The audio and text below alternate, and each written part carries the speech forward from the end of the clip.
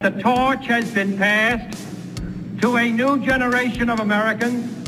He battled the talking heads and cynics in Washington to save GM and Chrysler. The only thing we have to fear is fear itself. He battled the Great Recession to save Michigan's capital city from bankruptcy.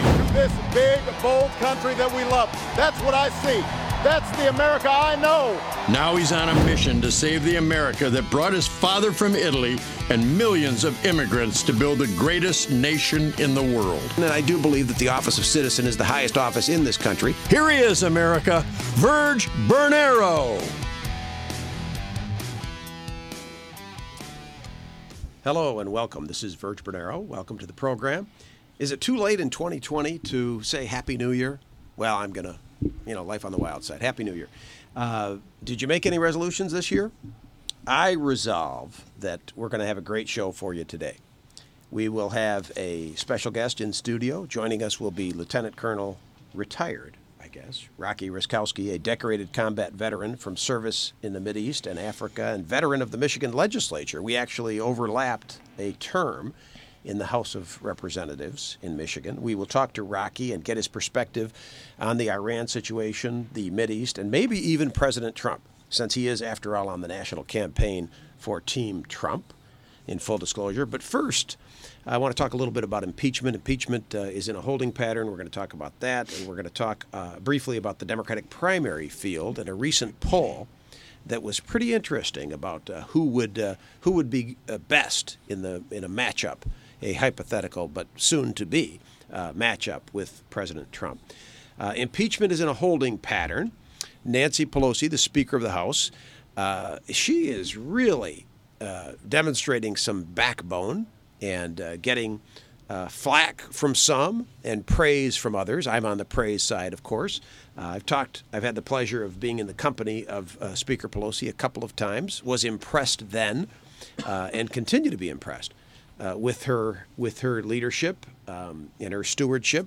I really supported her when there was the debate about who should become Speaker. I thought we should stick with her, and I think she's demonstrated the moxie and the leadership to certainly justify that position. She's been going up against Leader McConnell, trying to get some commitment on what the hearing will look like. Now, Kevin, we should talk about that. I mean, for our listeners to understand. On the one hand, I hear people say, look, let's follow the Clinton precedent and let's have witnesses. I guess there were witnesses. Maybe they came in telephonically or they came in by video. But this whole notion of what does the impeachment process? And of course, we've had constitutional scholars on this program to talk about, is it a legal process? Is it a political process? The answer is yes. It is both. So we know that the House had a hell of a time getting any witnesses to come. For example, Bolton said that he would fight the subpoena if subpoenaed in the House. But now Bolton says he would testify and wouldn't fight a subpoena in the Senate. I mean, one question, I'm a little confused about that myself. Why? Why would he testify in the Senate but not in the House? And then where does that testimony belong? Where does the hearing belong? If the indictment, if you will, comes from the House and the trial is in the Senate, many trials do include witnesses. And if you think about it from that perspective, if the House is the prosecution, then the witnesses would logically come in the Senate. And arguably that has happened in precedent before. So I think Nancy was holding out, trying to get a commitment that there would be witnesses. McConnell has not said unequivocally that there will not be witnesses. He just said he's not going to commit to it at this point. Yeah, I think that at this point, in my opinion at least, they wanted to rush things along in the House, so they did. Skipped over portions of what was required to even it out. But wait a minute. Now, when you say they rushed, I mean, they tried to get testimony, but you say they rushed it. I mean, Bolton said he would fight a subpoena in the House, but now he's saying he will willingly answer the subpoena in the Senate. Why do you think there's that? Does he not like Pelosi, but he likes McConnell, or he likes the treatment he might get in the Senate versus the treatment he might get in the House? I just think the effort wasn't really that huge to try to get those testimonies into the House. I mean, it would have taken some time to beat those, I guess, to get the court system to work out and so on. So now I hear that the House, they may actually still introduce, they might have more witnesses, and maybe add articles of impeachment. And I've heard from constitutional scholars that that's legal, that they could actually send over more articles. I think McConnell's just going to throw it out. That's my opinion. I mean, I don't think it's going to go much farther past once she sends those articles over. I think the whole issue will be over, potentially. She hasn't sent the articles, and some people think the reason she hasn't sent the articles is because the charge is, and she hasn't said one way or the other, that she doesn't want Trump to be free and clear when he delivers his State of the Union, that she doesn't want him to be doing a victory dance there as part of the State of the Union, that she wants that. The argument, I've heard the argument that the Democrats would like the impeachment cloud hanging over the president's head during the State of the Union. Now, I'm going to ask Rocky this later.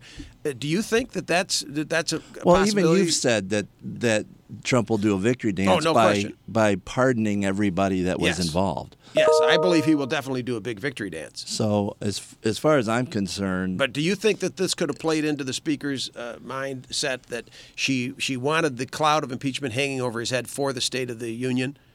I never have heard that argument, so I really haven't formed an opinion. I don't want to be putting that argument forward. That's for Rocky to charge. I certainly don't want to be making that charge. I heard on some of the talking heads debates. I heard some of the. I think that comes from Republicans. That was the argument I heard. But we'll let Rocky weigh in on that. So that if Speaker Pelosi, the idea is that if the Speaker, if the House sends over the articles of impeachment next week, so that's mid-January, and the State of the Union is scheduled for early February? Mm-hmm. That the idea being that they wouldn't be able to clear him. But who knows? If it's like you say, that the... I really don't think it's going to matter for the State of the Union address one way or the other, whether he's still under the cloud or not, because he's not going to address it probably either way other than to brush it off and say this has no meat to it at all. I mean, that'll be the end of it to him. I think the idea is that if it's hanging, he will make little of it if it's hanging over his head.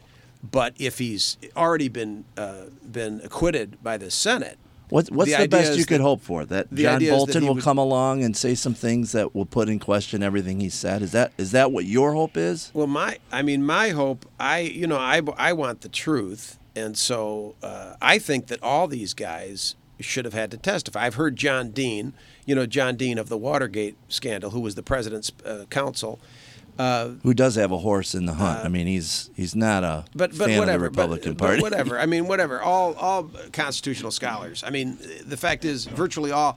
The point is, they should be testifying. Right. I mean, Mulvaney.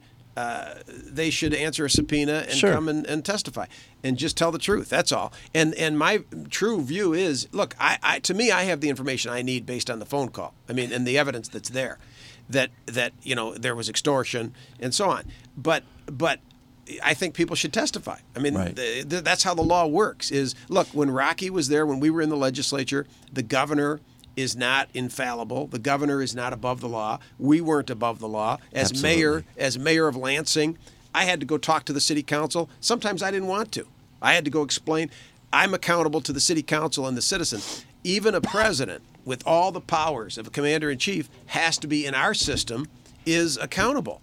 And that's something I'm going to ask my friend Rocky about is, where, Democrat or Republican, and Rocky's here because I respect him, regardless of party, we're Americans first, we're patriots, and I hope Rocky believes, I believe he is, and I hope he believes I am, we love this country, and so, we have to believe the system and try to apply it as equally as we can to who's ever there. We have to have accountability, and I believe that, again, it's not that Nancy and I are old friends or whatever, and I've met her a few times. I've watched her. I believe she's a patriot. I believe Mike Lee is a patriot. And we don't have time. We're not going to end. We're going to take a break, I guess, before we get on to Rocky. But when we get on with Rocky, with his mic being live, we're going to start with Mike Lee, a Republican senator from Utah, who expressed the sentiment of, I think, most Democrats and a few Republicans about the briefing and about, sort of the imperious nature of the executive that it's become. And I'm not blaming Trump particularly separately. I'm not saying he alone has done this, but the executive has gained so much power, especially in war making, that sometimes they think that they don't even have to answer to the Congress. And I don't think that's a good thing. I think that's a bad thing in democracy. But we're going to take a break on behalf of our lead sponsor, Blue Cross Blue Shield. Is it possible to have access to the highest quality health care whenever your family needs it? Well, you can count on it. Count on Blue Cross Blue Shield of Michigan to give you access to the care you need with the largest network of top doctors and hospitals. Because when you find the doctor that's right for you, you should be able to choose him or her. Access and choice. It's healthcare coverage that works the way you want it. Blue Cross Blue Shield of Michigan. Confidence comes with every card. I remember when my family went on Blue Cross Blue Shield. My dad had been a produce man, and I remember as a young kid going to the doctor and bringing produce, and I just thought that's something you did, is you brought produce to your doctor or your dentist. And then when my dad went to work for General Motors and got that Blue Cross card, wow, it was like the power of blue. We saw it in action. We'll take a break. When we come back, we'll be joined by Rocky Raczkowski. Is it possible that every person in Michigan, in every zip code, can have access to the most preferred health insurance? Can a company that is always bringing leading-edge ideas Alexa, open my Blue. also bring the good old-fashioned roll-up-your-sleeves work we need to lift up our communities? Are we able to take 80 years of knowledge and experience and apply it every day to help everyone in Michigan? Count on it. Blue Cross Blue Shield of Michigan. Confidence comes with every card. I will say that we were brought into this briefing today to talk to us about that attack on Friday. I had hoped and expected to receive more information outlining the legal, factual, and moral justification for the attack. I was left somewhat unsatisfied on that front. The briefing lasted only 75 minutes, whereupon our briefers left. This, however, is not the biggest problem I have with the briefing, which I would add was probably the worst briefing I've seen, at least on a military issue, in the 9 years I've served in the United States Senate. What I found so distressing about that briefing was that one of the messages we received from the briefers was, do not debate, do not discuss the issue of the appropriateness of further military intervention against Iran. And that if you do, you'll be emboldening Iran. The implication being that we would somehow be making America less safe by having a debate or a discussion about the appropriateness of further. So that is Senator Mike Lee of Utah, a patriot, complaining about the briefing that he got from the Trump administration, I guess about the entire Iran operation, the murder of General Soleimani, et cetera. And I have a patriot here in the studio with me, a major in the U.S. Army Reserve. Major? You're demoting me. I'm sorry, Lieutenant Colonel. Rocky has served 2 tours of duty overseas in Operation Enduring Freedom, the global war on terror, earning the Bronze Star for meritorious service during combat operations. He's been in Afghanistan. He's been in Africa. He's a business owner now, and now on the national campaign team for Donald Trump, for President Trump. Rocky, welcome to the program. Hey, great to see you again, Virg. It's always great to be with you, especially my political double. But obviously, there's a story behind that. I'm not sure when you want to cover that, but maybe we can cover it at the end. My better looking, I'm told, body double from 2010. From 2010. Well, we were both on the campaign trail in 2010. You were running for Congress. I was running for governor. Imagine the condition of our state and nation had we both won at that time. Well, 50% of it would have been good, I think.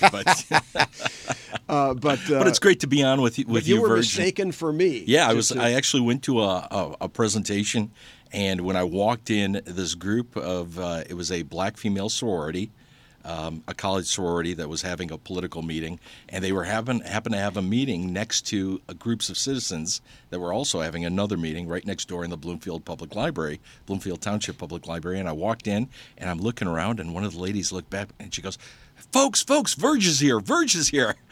And I'm like, Virg, where? I'm looking around. That's hilarious.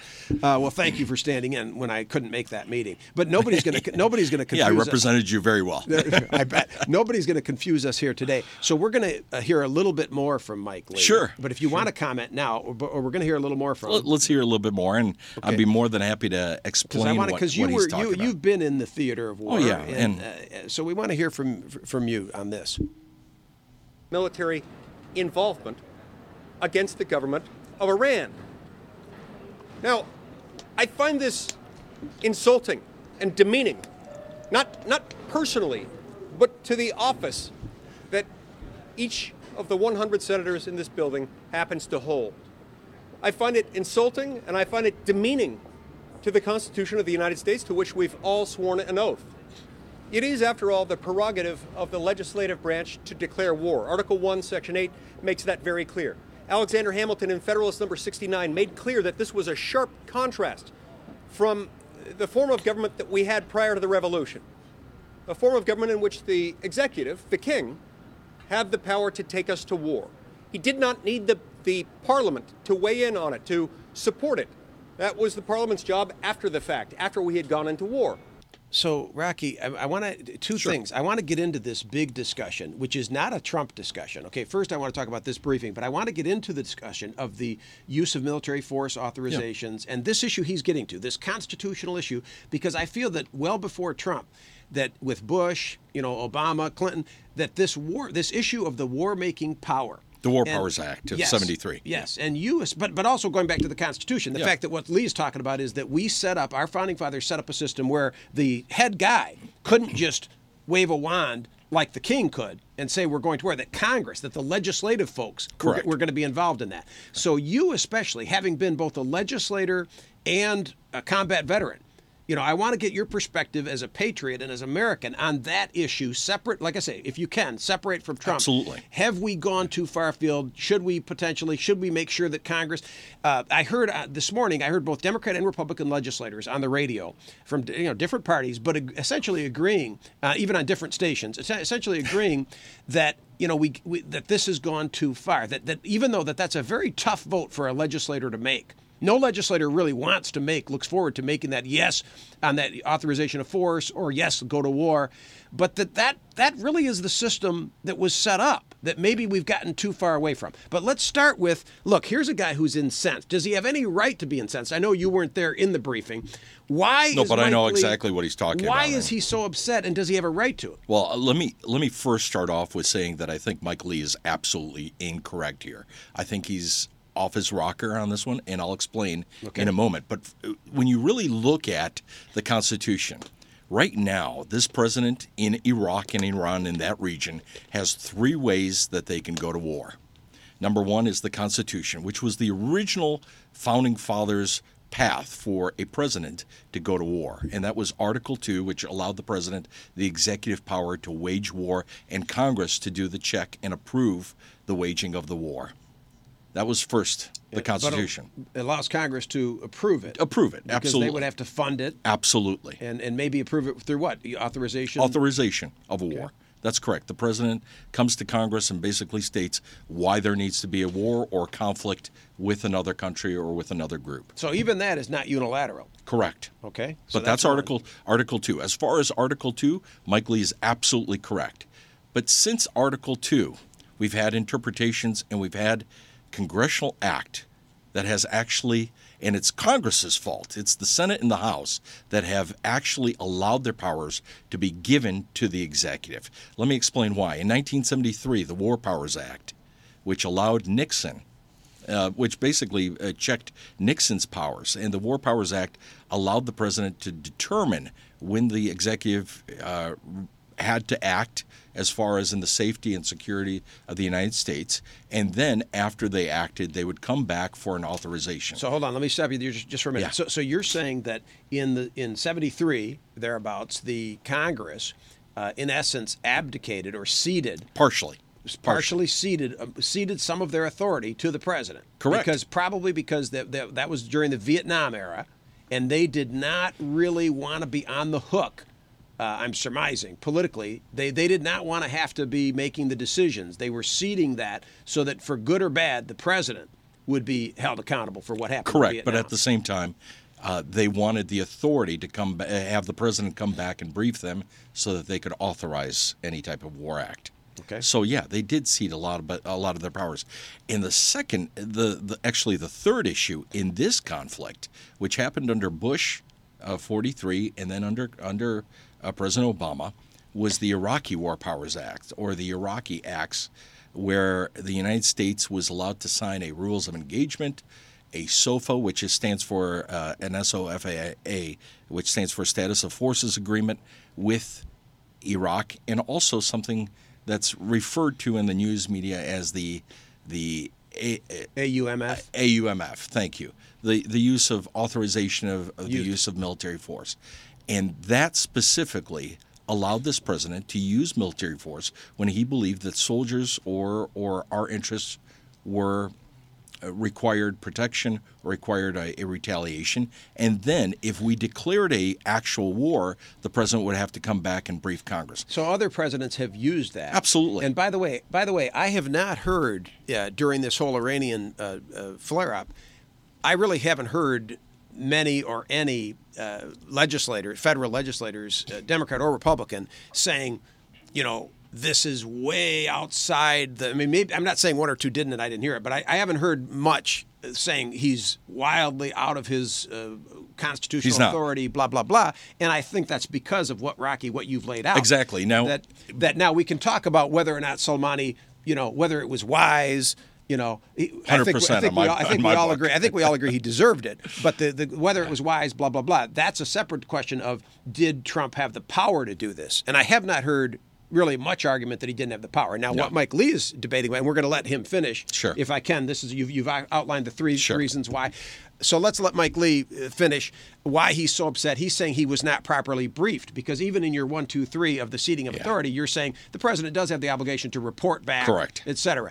And Mike Lee is complaining about that report. This, Hamilton explained, Federalist 69, is exactly the reason why this power was put in Article 1, Section 8, in the branch of government most accountable to the people at the most regular intervals. When we send our brave soldiers, sailors, airmen, and Marines into harm's way, we owe the American people the decent courtesy to follow the Constitution. Yeah.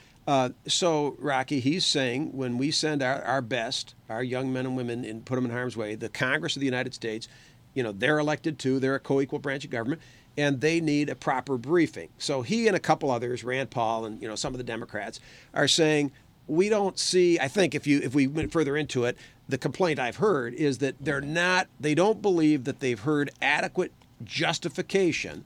According to these, that Soleimani, that it was imminent, that there was an imminent threat, and they're not saying, and again, they're saying they should have been briefed, that they should have been briefed, maybe even ahead of time. That and with what the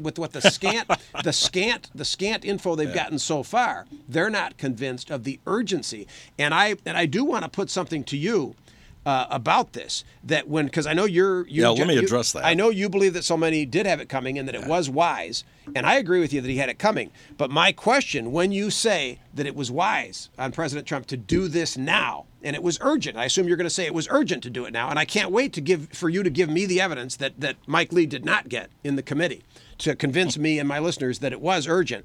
Because what I'm going to throw back at you is that, look, your president, our president, President Trump, was ready to invite the Taliban to Camp David to negotiate to Washington, and these are a bunch of killers. And so, if he was willing to bury the hatchet with the Taliban, how is it that it was urgent to murder Soleimani now? I think you're mixing the two here. I am mixing big time, and I think that's a little bit irresponsible from the perspective of the Taliban was a leader of Afghanistan, was the political party in leadership of Afghanistan before we overthrew them because they sided strictly with al-Qaeda and Osama bin Laden. They hid and allowed for Osama bin Laden to hide in Tora Bora, if you remember. But the Taliban, action. they were responsible for a lot of American deaths, were they not? After the fact. And local After deaths. the fact, not at the beginning. Not to mention citizens. Not at the beginning. No, they were not responsible at the beginning. They were responsible for housing Al-Qaeda's leader, Osama bin Laden, in Tora Bora and giving him refuge. And that's it. When we went to war and we overthrew them as a political government and we sided with the Northern Alliance or the generals of the Northern Alliance, and it's very well highlighted in a book called 12 Strong, which later became a movie. If you see that or read the book, you'll see that we sided with multiple generals that were part of the old system, the old, how shall I say, elder system of Afghanistan that took on Taliban. And at that point, because Taliban sided with Al-Qaeda, gave them refuge, that's when they became our enemy. That's so we're totally different listening issue. to Rocky Raczkowski, who is head of Veterans for Trump in Michigan. In the nationally, one of the Veterans for Trump co-chairs nationally for the campaign. So I want to have you go on and tell us why you feel that the wiping out Soleimani was the right thing to do. Well, I don't have all the specific data, and furthermore, if it's classified, it's classified. It's something that we don't discuss. But that's the key here, that Congress received an unclassified briefing. Number one, should they have been notified before the attack? If they would have been notified before the attack, quite frankly, CNN would have broadcast it internationally, and Soleimani would have changed his stripes or changed his direction. Number two, we don't give up the data or the information or the technical, how shall I say, the tactical and strategic methods that we gain for intelligence. If we do, that's why we have the Gang of Eight briefings. And the Gang of Eight, last time I checked the Constitution, there was nothing about the Gang of Eight in there. Okay, but Rocky, the Gang of Eight received the more technical descriptions and the more technical, how shall I say, briefings of some of the information. Okay, but with all due respect, Colonel, this is after the fact. They were in a bunker. I heard Senator Lee say they were in a secure... They were in a skiff, which is a secure, contained facility. So this is the point at which our congressional leaders should be getting the straight skinny. I mean, they should be getting, right? No. The skiff states that they get specific information that's confidential, maybe secured, but that doesn't mean that they get all the classified information.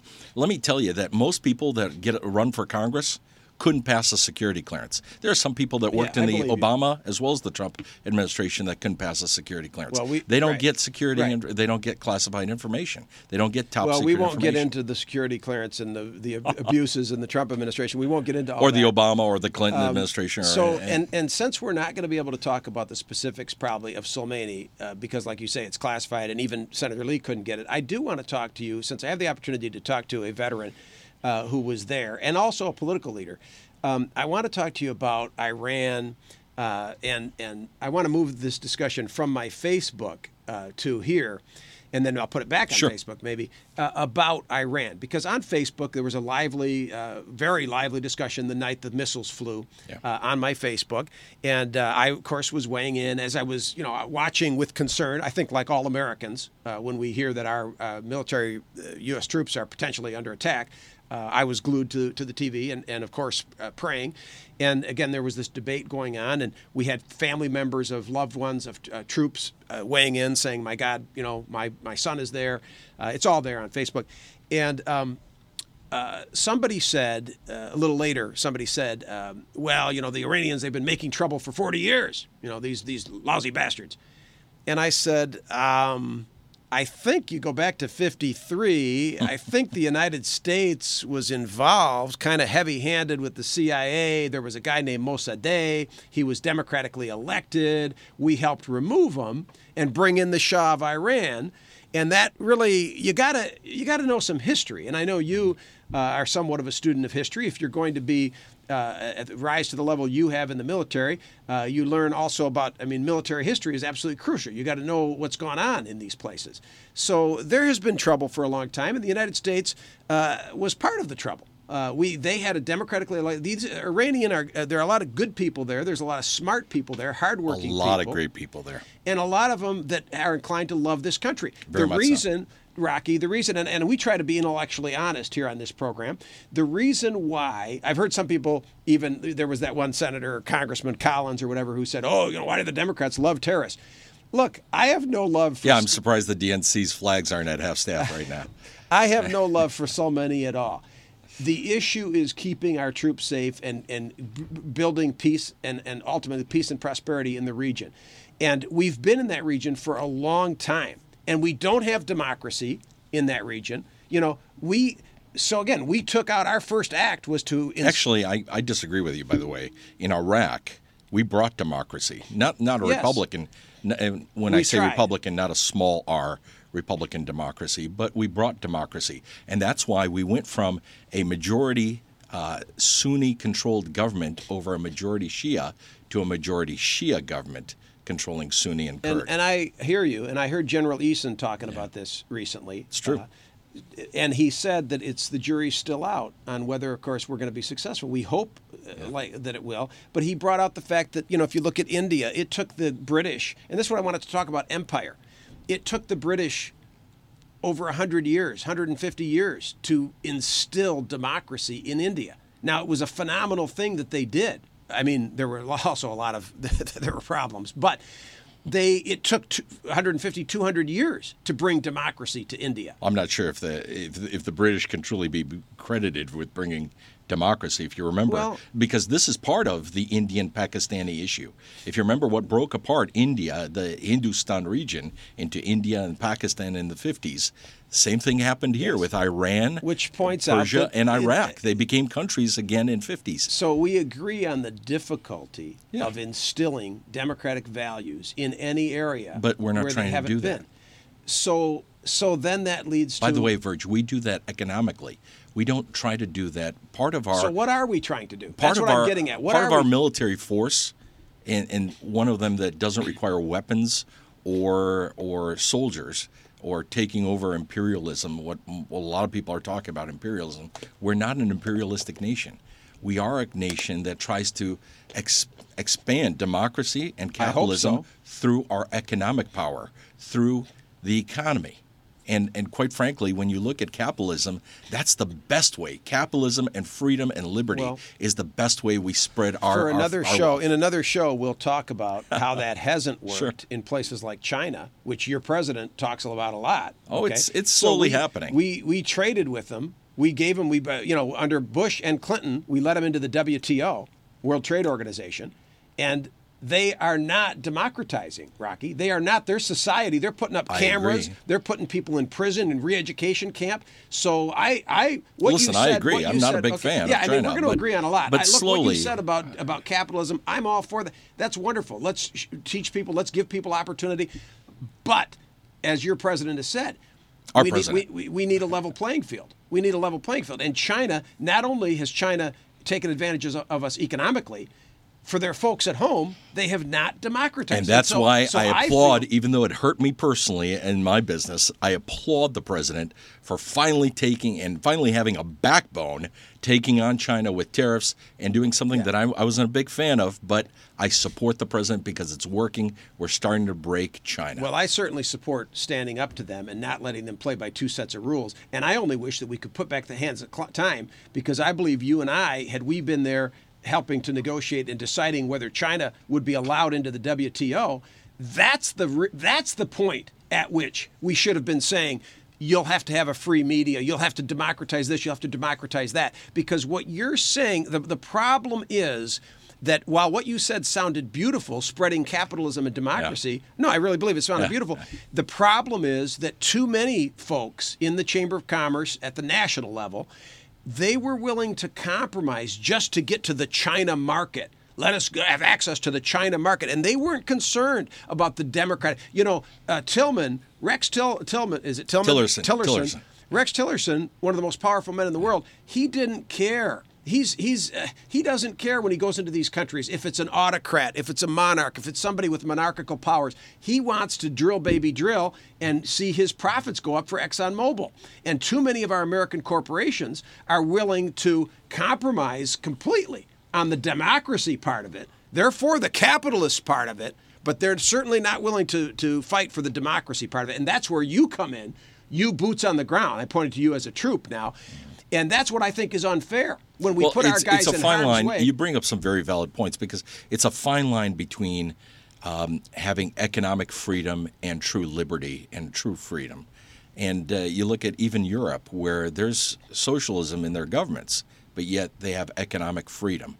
You look at Canada, for example, where Canada is moving more towards socialism as a people, but yet their economy, they want to move their economy more towards the U.S. model. So you bring up some very valid points.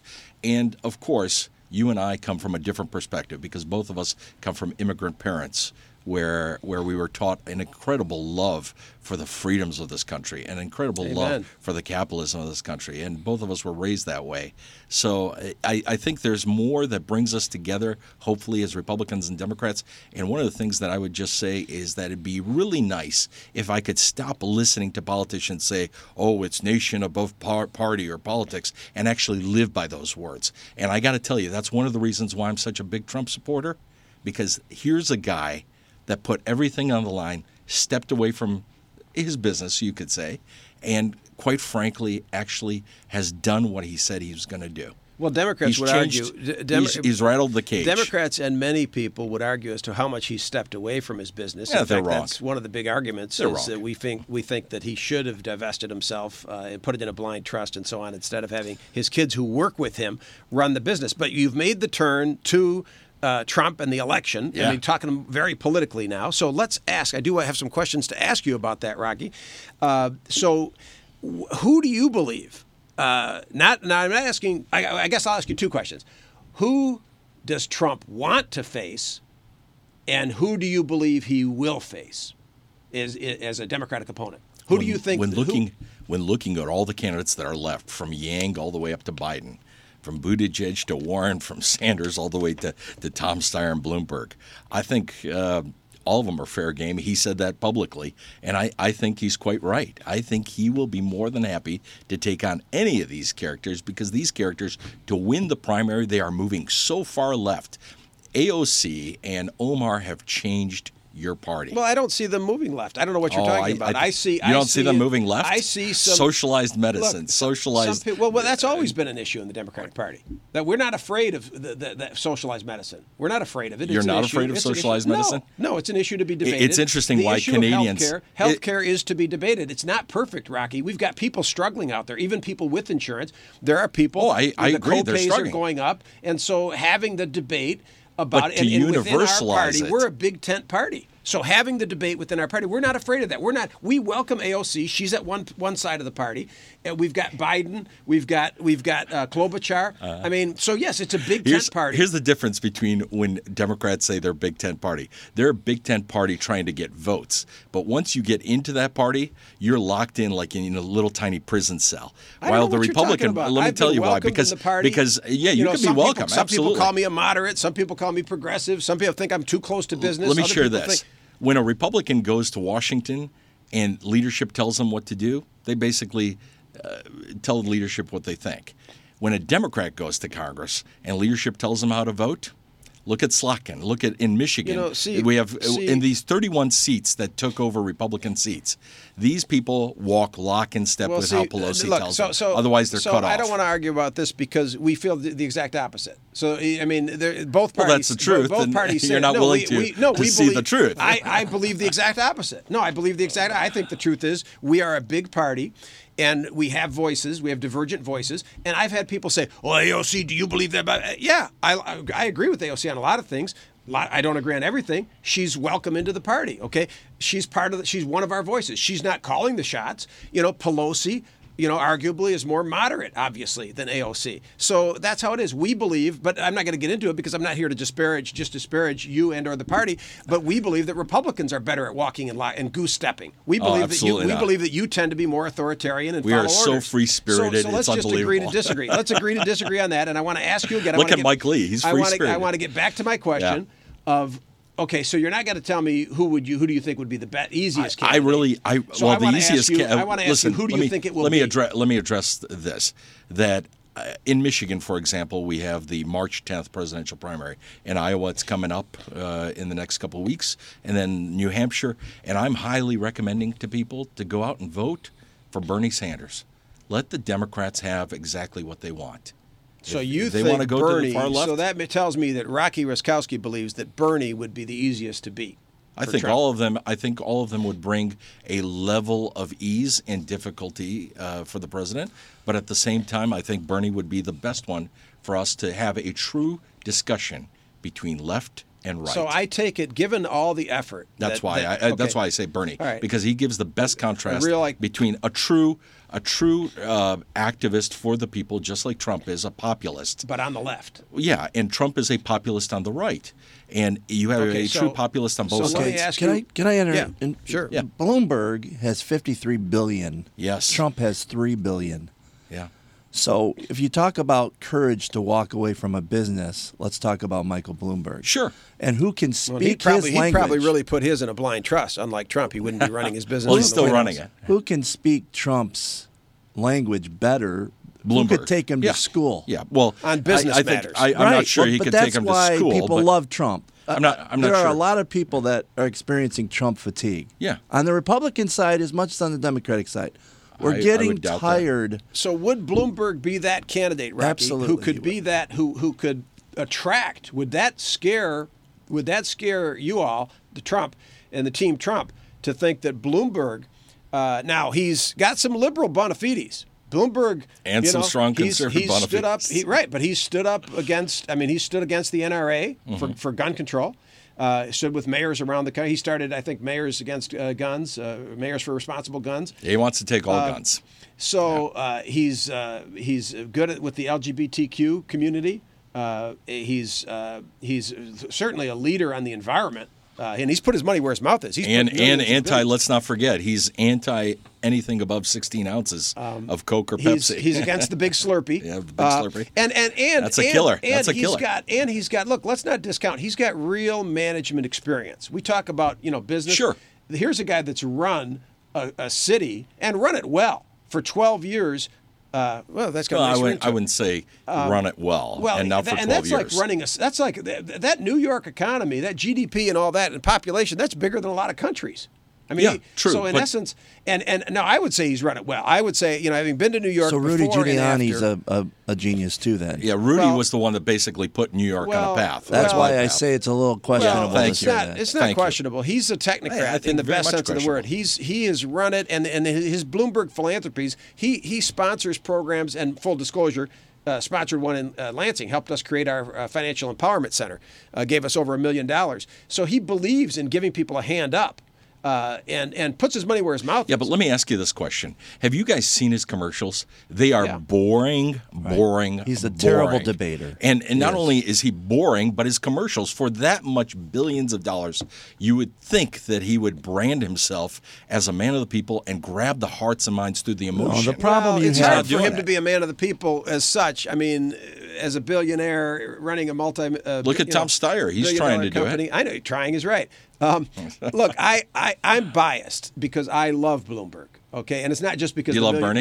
It's not. I love Bernie, but Bloomberg as a mayor, you got to understand. As a fellow mayor, I mean, I was mayor for 12 years. He was mayor for 12 years. I sat in panels with him. I mean, Bloomberg, his intelligence, and again, He's a smart guy. and he's done it. I mean, other people have talked about it. When you've run the city of New York and run it well, that's no easy job. Even running Lansing is not an easy job. But running New York and then taking his money, he could be on a beach somewhere.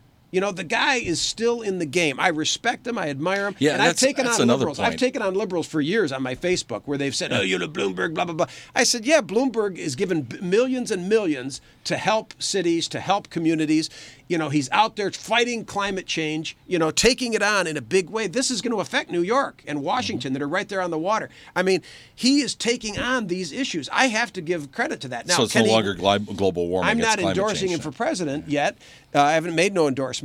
But, I do love the guy, and I admire him for the work that he's done. I think that the he fact does that more he than would just flap his attract some jaws. moderates and people who don't know which direction they want to go Sure. yet. He's Which the is man. very few, by the way. Very few. But I'm not sure. It only takes but- a few. But I'm not sure the Bernie Bros can be convinced. I'm Bernie not Bros? sure.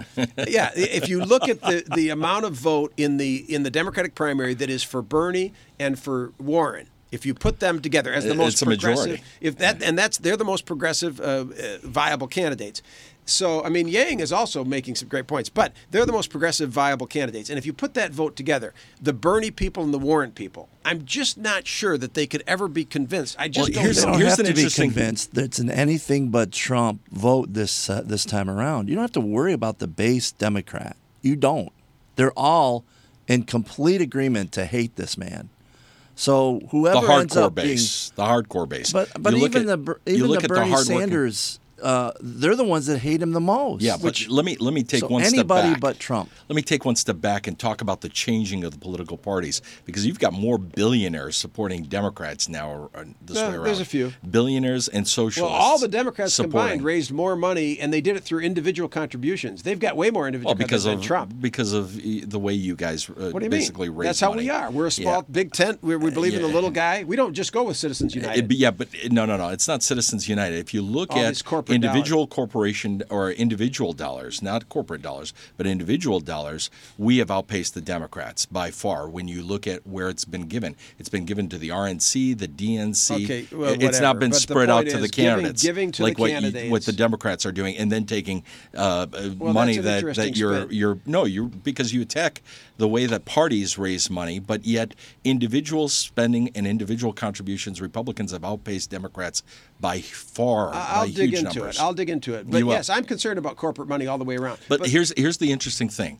The fact that the Democratic Party has lost the populist vote. Donald Trump, there's a reason why Donald Trump won Michigan. Well, we haven't lost it. I mean, obviously he we're won Michigan in 2016, Wisconsin, Ohio, yes. Pennsylvania, and the Rust Belt. It was By a hair. close. But let me tell you why. And he's going to win by bigger numbers. I know why. Well, besides Hillary Clinton, it is because there is an undercurrent. There is a populist undercurrent, which I completely agree with, that Washington has lost touch. That you could buy a lobbyist, and the lobbyist could lobby Washington, or a foreign government could come in and buy a lobbyist some and change wanted Washington. so they were willing to pull the plug on the grenade and just blow the place up. But the reality is, blow the place up, just change it. Bloomberg still fits that bill, by the way. I'm not sure if he does. But let's keep in mind that there was a big undervote. If we'd have had the Obama turnout, and so there was a big undervote, it wasn't that people surged for the Republican message, surged for the Trump message. It was the underwhelming support by Democrats, and that's why. And again, that's in 2018, Kevin, in you had your an undercurrent about let's just not worry about the Bernies and the Warren emails supporters. didn't help. You're right. The reason that we are concerned about look, we're a big tent party, and we have to make sure that all voices are heard and represented. But by the way, so we may have to have you back, Rocky. You're a big tent with one door. one of the things I wanted to ask you, I know we went into politics, but I forgot. I wanted to ask you, and Kevin reminded me with the issue of the issue of uniting. I wanted to if I can just get back to one more, put your soldier hat back on. Sure. The concern that I have, as I said, it's not that we love Soleimani. The guy deserved what he got. The issue is giving him what he got. Didn't we, a lot of experts, Democrat, Republican, Independent, a lot of people that study the region, and you were there for a time, a lot of people that study it say that what we've succeeded in doing by killing this guy and making him a martyr, they now refer to him as Martyr Soleimani, that we in essence united the Iranians, even the ones that love us or so on, that we in essence, by making him a martyr, that we've actually hurt our own cause. No, so I wanted to give you a chance to answer that. And I appreciate that, because whoever's saying that is an uneducated analyst. It's a talking head that's just looking for political points. Because quite frankly, the Army War College did basically at Carlisle, the Army War College did a study on this. And they said the more that terrorism is unchecked, or the more that national-sponsored attacks against the United States, specifically, they highlighted Iran. The more that it goes unchecked, the more we get it. The more we put it in check, like what Trump just did, the less activity we see. So I take it that you, and I want to, and I hope they're right. I hope they're right. Oh, Look, yeah, absolutely. I'm a patriot. Absolutely. By the way, there was no uniting of Iran. Soleimani was also in charge of putting down the Iranian rebels and revolution. Again, with the students, he had his enemies, as well as just recently. And there are 100 million people in Iran, and 2 million control the other 98 million. So are you content? Are you relatively complacent at this point about? I don't want to say complacent, but do you now believe that the Iranian response? I would say they're somewhat tepid. Do you believe that is evidence that that the president has them sufficiently cowed? That his approach. Do you believe it's evidence that it's working, or do we really need to be on guard still for absolutely treacherous attacks? Absolutely, from Iran? We need to be on guard. He said all is well. No Iranian all is well, because we have the ability as a national superpower, world superpower, to basically put down any type of attack that Iran has. Let me tell you, this was not a tepid attack. You don't think they're done then? I mean, are they done with I don't think they're done, because it's not in the Khomeini's and this regime's nature. It's not in their nature to be done. And by the way, remember, they've got Russia funding them, if not the $150 billion that we gave them in cash. I still look at them as an international state sponsor of terrorism, and they need to be checked. And I'm ecstatic that the president pulled us out of the JCPOA, which was commonly referred to as the Iran nuclear deal, because I believe, and the evidence was very factual, that they were not following We're down it. to very little time, Yeah. and so if you would, I would love to have you back to talk about that. The president led his news conference. I'd love to bring more education to your listening audience. We also like to get some Trump folks in once in a while. We'll get you in. When they come through town Absolutely. or whatever, because I think that Virg at least holds feet to the fire. He can be kind and yet firm, which is something I think people want to hear these days. I've learned that about Virg. Rocky, it's great to see you again. Rocky Raczkowski, retired lieutenant colonel and part of the national Trump team, helping to lead Veterans for Trump. I wish you almost every success in your endeavors, Rocky. But we'll have you back if you're willing. It's great to see you. Good to see you in health. And I'm wishing you, as I say, success in 2020 up to a point. I accept it, and we're here to work for everyone.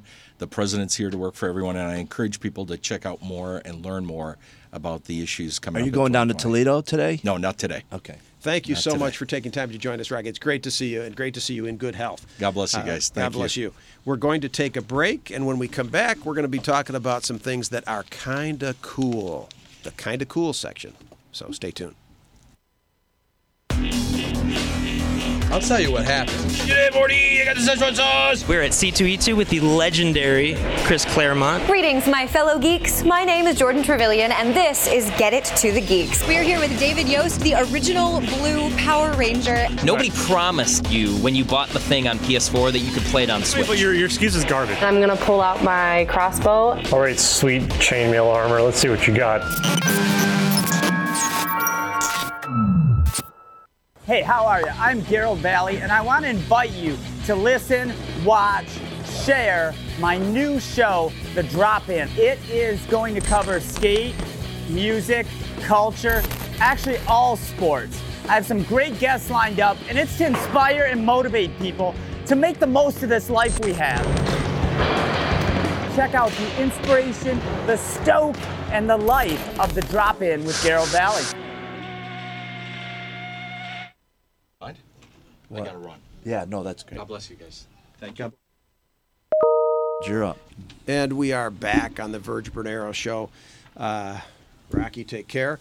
We're talking about what's kind of cool, Kev. And, we've watched over the holidays, I think with horror and concern for our fellow men and women in Down Under. In Aussie and Australia, the wildfires that are out of control. Yeah. Unbelievable, tragic, so much devastation.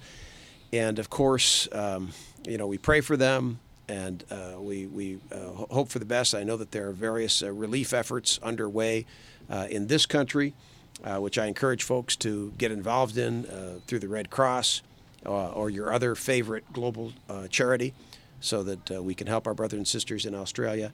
And of course, out of most every tragic situation like that comes stories of heroism and kindness. And that's what Kinda Cool is about. Firefighters battling out of control wildfires have claimed the lives of, those fires have claimed the lives of at least 25 people, hundreds of thousands of animals, and scorched millions of acres across Australia. They're getting well-needed reinforcements now from the United States, including a team of veteran fire crews from California. God bless them for going down there. I mean, we've had they've battled it in California. Right. I mean, they're probably battle weary from that.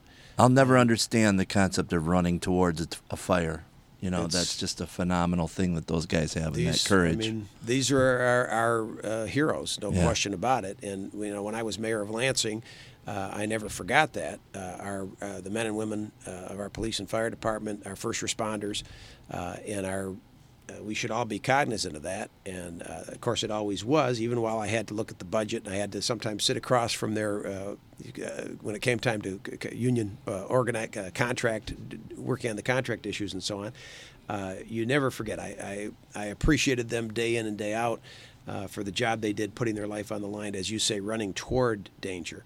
And as the extreme fire danger continues across Australia, the Department of the Interior will continue to do all that we can to support requests for assistance, said Craig Leff, the director of the Department of Interior's Office of Wildfire. So they're fighting it.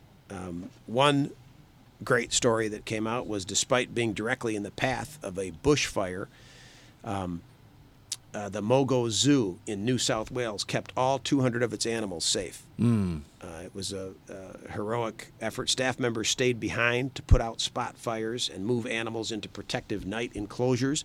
The zoo director, Chad Staples, even took some into his own house, including a tiger. Wow. And singer Pink announced she will be pledging $500,000 to the Australian Fire Services, working tirelessly on the front lines. Actress Nicole Kidman has pledged the same amount as well.